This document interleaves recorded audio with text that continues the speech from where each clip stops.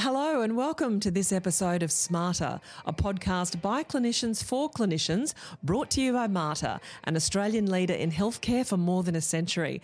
My name's Gillian Whiting. And I'm Catherine Cooper, Clinical Specialty Coordinator for Mothers, Babies and Women's Health at sMater. And we're coming to you from Meanjin, the land on which this podcast is being recorded. Today we are joined by Dr. Pita Birch, Director of Neonatology at sMater Mothers Hospital.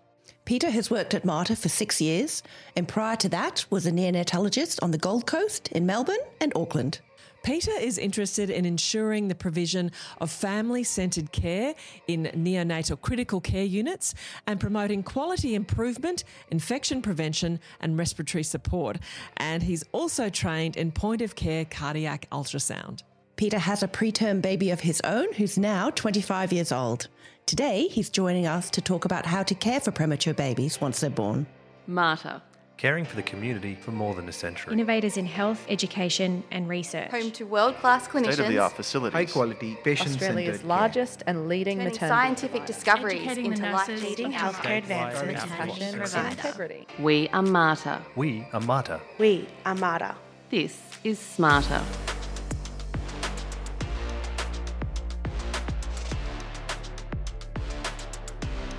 Hi Peter, welcome to sMater. Hi, thank you. How do we care for premature babies once they're being delivered? What's the main priority? There's a number of priorities, and I guess even before they're delivered, it's really important that there's good communication and preparation for the birth of these babies. From our perspective as neonatal specialists, the number one priority is transitioning these babies to outside the womb life and getting them breathing. And how do you do that?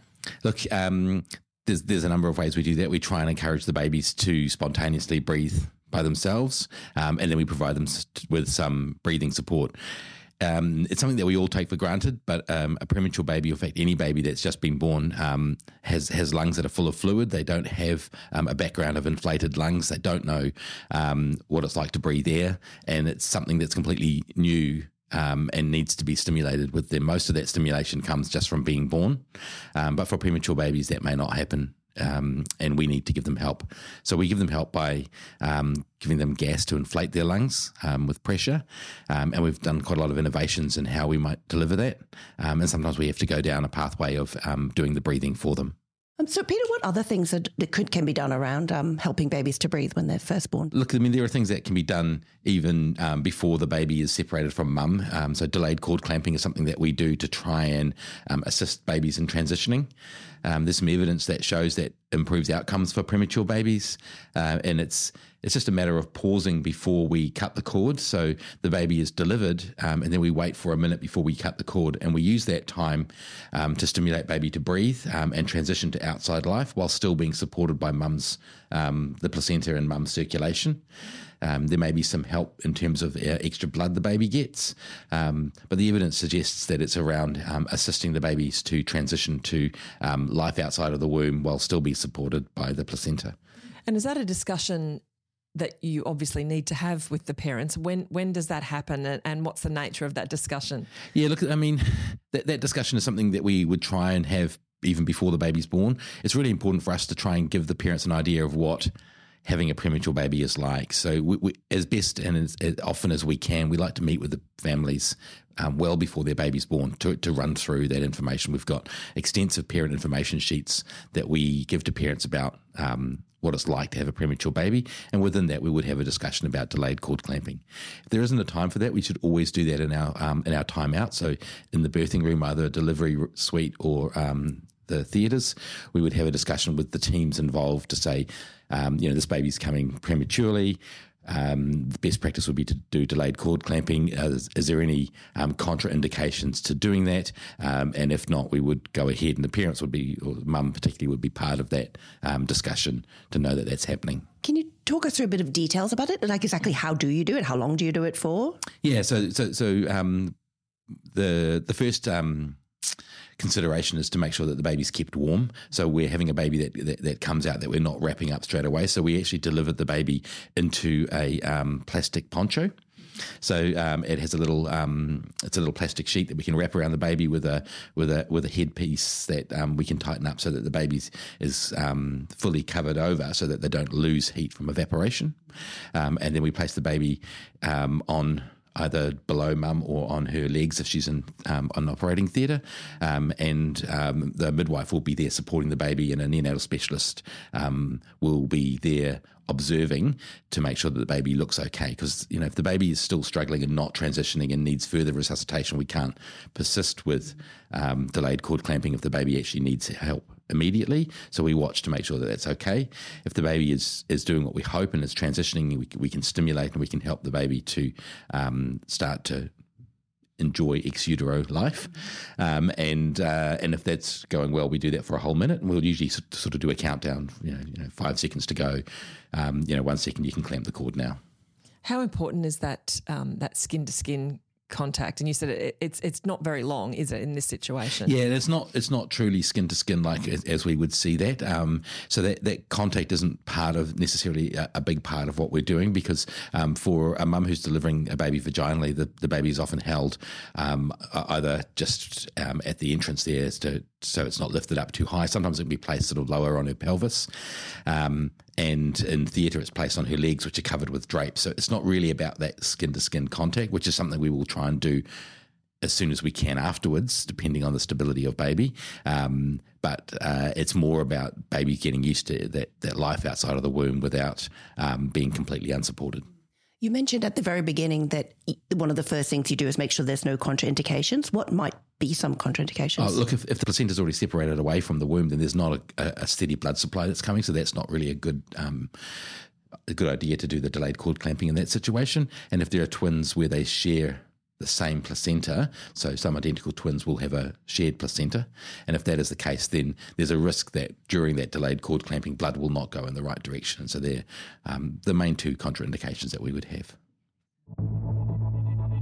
Delayed cord clamping can have an impact on cord blood collection should the patient wish to donate the cord blood to a public cord bank. Delayed cord clamping may mean there is a higher chance that there will not be enough blood left in the placenta for collection. The volume of cord blood collected is critical for successful transplantation. Those the little ponchos you talked about before, Yeah. the neo wraps. They're a version of the neo wraps. Yeah. How effective are they in preventing hypothermia? Yeah, they're really effective. They help us a lot, and there's some really good evidence about using plastic wraps, and we've just converted those to using them during the delayed cord clamping as well as during the resuscitation. And then when that minute's over, we take the baby to a heated resuscitation table that makes sure that we are absolutely prioritising thermoregulation and keeping babies warm. And Peter, really tiny babies have pretty friable skin. Does that neo wrap have a protective effect, or would there be some instances where you wouldn't use it? No, it's not particularly protective, and it's soft and it's healthcare grade material, so it's actually made for wrapping up small babies. So it doesn't tend to cause skin injury, and I can't think of a contraindication to using the wraps that we have. What other methods do you use to keep the baby warm? In the past, we've used heated mattresses to put babies on. Currently, we have some really powerful heated tables that we don't need to use the heated mattresses for, and they keep babies warm. But part of the really important methods is actually monitoring temperature as well. So taking the temperature regularly, because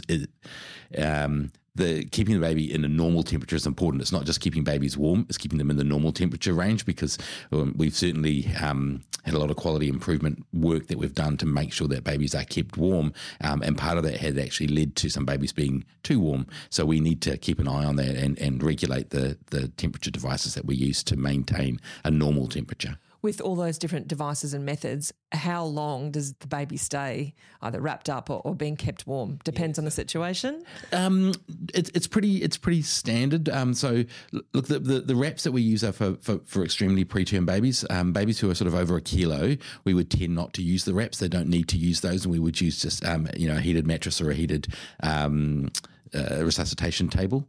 But our really tiny babies, they stay in those wraps until we get them up into their their permanent incubator or their incubator for the next 2 weeks, and we use humidified, heated gas within the incubators. So the incubators that we're using, we maintain a humidification around 80 to 100% for those first few days, and for the very little babies, and they will the tiny babies will stay in those incubators for weeks to maintain their temperature. According to the Australian Institute of Health and Welfare, almost 1 in 5 babies require admission to special care nurseries or neonatal intensive care units. Babies are more likely to require admission if they were born preterm, First Nations, of low birth weight, or born as a twin. Going back to ventilation and breathing difficulties, how do we care for babies at that point? Yeah, so most premature babies will need some support with their breathing. And we've made a real push in the last few years to try and reduce intubating premature babies in resuscitation at delivery.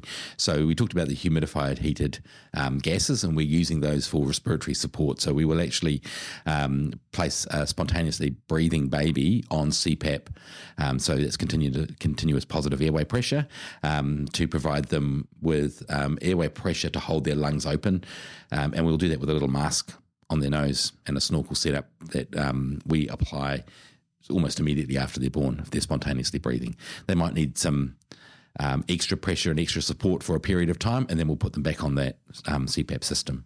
Why is humidification so important, Peter? Well, the airways can dry out, and if we're giving dry gases that are provided out of the wall, those gases are dry. They will dry out the airways, and they will they're harsh and can cause airway damage. But also the humidification is important for preventing water loss as well. So you lose, premature babies lose a lot of water out of their skin. They're not good at retaining it, and they'll lose a lot from their breathing. So there's a lot of insensible water loss, and that we have to try and maintain when we're giving fluids. So preventing that by giving humidification either in the incubator or in the airways is important to prevent water loss.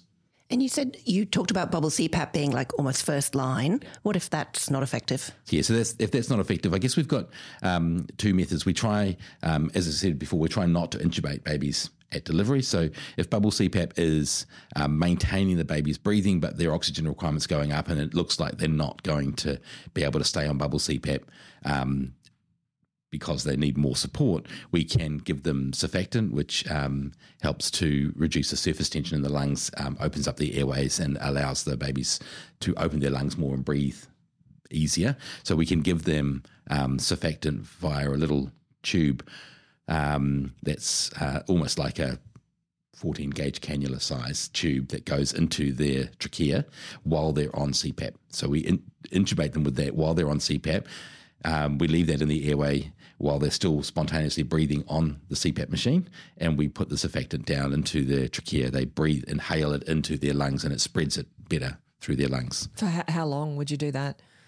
The actual process itself would take 5 minutes to do, and we would try and do that within the first few hours, and then we'd repeat it in 6 hours' time if the baby still needed that. And we would do 2 or 3 doses of that as required. And what does surfactant actually do, Peter? So we don't think about our own breathing. And I sort of said before, we don't think about breathing, just comes naturally to us. But every single water-air interface, there is surface tension, which is why little water boatmen crawl along lakes and you get droplets that form. So at every water-air interface, there is surface tension, and it pulls the water molecules tight together. Now, babies are essentially watery, and their lungs are watery, and then they breathe air into that. So as soon as you get that, you get alveoli where there is an air-water interface. And so the natural physics of that is to pull the alveoli closed. So surface tension continually wants to collapse your alveoli and collapse your lungs. What surfactant is a phospholipid molecule where instead of having an air-water interface, you deliver surfactant, and you get water, phosphate, lipid, air. And you don't have an air-water interface anymore. You get no surface tension, and there's no drive to collapse your lungs. So as all mammals do, the pneumocyte cells will release surfactant continuously to line the alveoli on a regular basis so that we don't even have think about surface tension as being a problem. But premature babies have immature systems to release and produce surfactant, so they don't do that spontaneously themselves. So they're fighting against surface tension, wanting to collapse their lungs down. So that combined with CPAP keeps some air in the lungs at all times, right? Correct, yeah. So when we breathe out, even if we breathe out as hard as we possibly can, our lungs are still inflated. Whereas when a baby is born and they breathe out, they've got no air left in their lungs. So they have to establish air inside their lungs even when they breathe out, so that their lungs don't completely collapse. Otherwise, every breath is like your first breath. And so having your lungs expanded makes it much easier to breathe. It's a bit like the analogy of the hardest breath to blow up a balloon is the first few breaths, and then it gets easier. So once you get your lungs expanded, it's much easier to breathe once they're open. So providing CPAP opens those alveoli up. And if the baby can produce their own surfactant, then opening the airways and opening up the alveoli means that they can then secrete the surfactant themselves into that space, whereas if the lungs are collapsed, there's nothing to secrete surfactant into. So CPAP as a first line will hold the lungs open to allow surfactant delivery, surface tension to go away, babies to breathe easier. If they can't do that themselves, we give them surfactant to try and line those airways and then hope they do that themselves. If that still isn't working, we will put a tube down into their lungs, secure their airway, and deliver ventilation to maintain that breath in various different ways. The Australian Institute of Health and Welfare reported that of those babies requiring resuscitation in Australia in 2021, nearly 32,000 were resuscitated by continuous positive airway pressure, while nearly 22,000 were resuscitated by a suction. Cardiac compressions were the least common form of resuscitation, with only 769 instances recorded. There's a lot going on clearly at this point. Putting myself in that position of a parent, how do you break all of this down at the right time, the right message at the right time? Yeah, so we talk about that before the babies are born. So if we get a chance to talk to parents about that, we would talk to them about why your baby needs breathing support. And we've got parent information sheets at various gestational ages that will explain what the likelihood is of your baby needing breathing support and why. There are also parent information sheets just on breathing support. And so we do what we can to try and explain to parents what that means. We do tend to use the balloon analogy. If we can give your baby CPAP and hold your baby's lungs open, it's easy to breathe. I tend to talk about surfactant as a lubricant to make it easier for your baby's lungs to open and close and easier for them to breathe. And then we talk about ventilation support. And it's really important when we talk about ventilation with parents that we talk about it in a way that this is supporting your baby's breathing until they get bigger, stronger, and more mature to breathe on their own. Because a lot of people talk about ventilation as life support, and it's something that you switch off at a period in time. So it's not. This is something that we do to maintain babies' breathing while they're mature enough to do it on their own. And we've got other methods that we can try and use to help them progress to breathing on their own as well. So we've talked about the priorities, babies delivered, breathing, thermoregulation. What else do you need to consider? Look, I mean, we need to consider the whole baby. There is a lot in our consideration. Some of the really simple things are around how much we handle and move babies. As you can imagine, really small, fragile, premature babies, they are fragile. And one of the really important things we're trying to prevent is any harm to the baby. And premature babies are at risk of having bleeding within their brains. So things like intraventricular hemorrhage, where bleeding into the fluid around the brain can cause injury to the brain tissue itself. And then that has long-term impacts for that baby and the family. So things that we can do to try and prevent those babies from having injury to their brain is really a priority, particularly in those first, we call the golden hour, but in the first sort of 48 hours, just reducing how much we handle babies. Even as simple as maintaining their head in a neutral position so that we're not moving their head around and potentially disrupting the flow of blood to the baby's brain is really important. We've created some quality improvement projects here at the Mater around trying to reduce handling, and that's really about a team approach. Who in the team is responsible for what part of their role in the resuscitation, and therefore what role they have in moving and handling the baby, just so that there's a structured approach to make sure that the baby isn't handled by a whole lot of different people and therefore moved around a lot. Within that, though, it's really important that there's some positive handling that goes on as well, which does mean that even though we're not trying to move and position babies a great deal, we still want skin to skin. So we talked a little bit earlier about skin to skin after delivery. What we're trying to do is, as soon as mum's recovered from the birth, which is a little bit longer if she's had an operative birth, then trying to get that baby onto mum's chest and some skin to skin as early as possible. And we see that as positive handling and positive touch, and that probably has positive effects rather than increasing those risks of brain injury. Peter, some of that sounds really quite new from when I trained, donkeys years ago. What has changed? There's been a real focus on quality improvement in the preterm space. It's something that's been really pushed across Australia and New Zealand. We have regular continual practice improvement meetings once a year.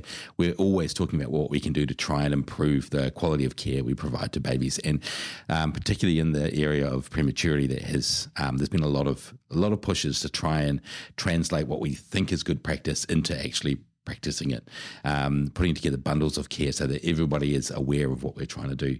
So I mentioned briefly before about the golden hour, and so that stuff around trying not to handle babies and trying to do our best so that they get positive handling, not negative, stressful handling has been a really important part of that. And that starts with delayed cord clamping and trying to improve transition. It's trying not to intubate them at birth, so providing humidified CPAP straight away.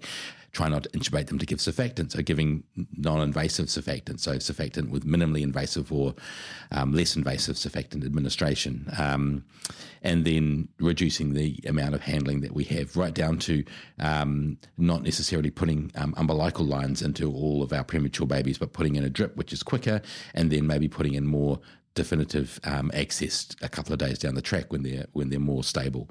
So all of that has come about in the last maybe 5 years, and it's also coincided with our pushing the borders of viability. In fact, we're trying not to talk about borderline viability anymore, but extreme prematurity.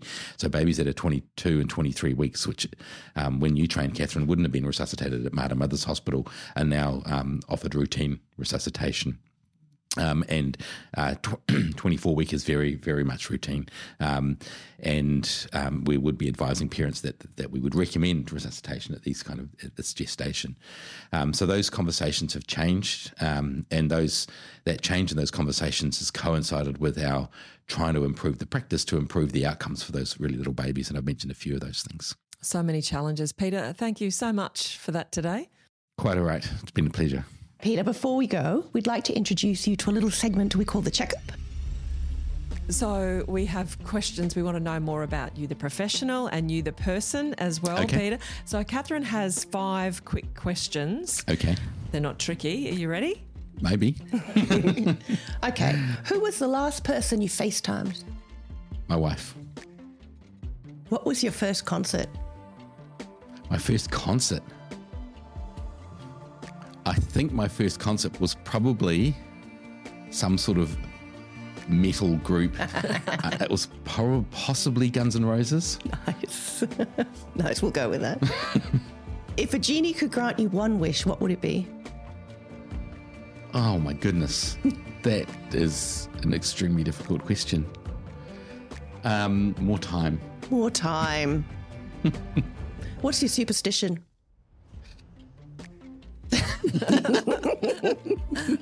Is this awkward, Peter? I'm not sure. Oh no, I'm a very scientific person, so I don't believe in superstitions rationally, but I do internally, as most people actually do. What's my superstition? I play squash, and whenever I play squash, I have to put on my socks the same way. And wear long socks. I love it. I love it. Very scientific. And finally, if you could impart one piece of knowledge to a medical student, what would it be? I guess it would be make sure that you make sure that you have good mentors around you. Have people that will support you, people that you can go to, and people that you can trust to talk about things, because a career, particularly a career in neonatology, a career in obstetrics and gynecology, you see a lot of things that are impactful, and I think you need to have processes to manage all of that. So I think it's really important right from the outset that you have mentors and supervisors to guide you. Wise words. Yeah, wonderful. Peter, thanks again so much for joining us on sMater. For those of our listeners who are at home or in the car or just having a well-deserved break between patients, thank you for tuning in. Please join us for our next episode where we talk about how to handle extreme prematurity with Dr. Luke Jardine, Deputy Director of Neonatology at Mater Mothers Hospital. See you next time on sMater.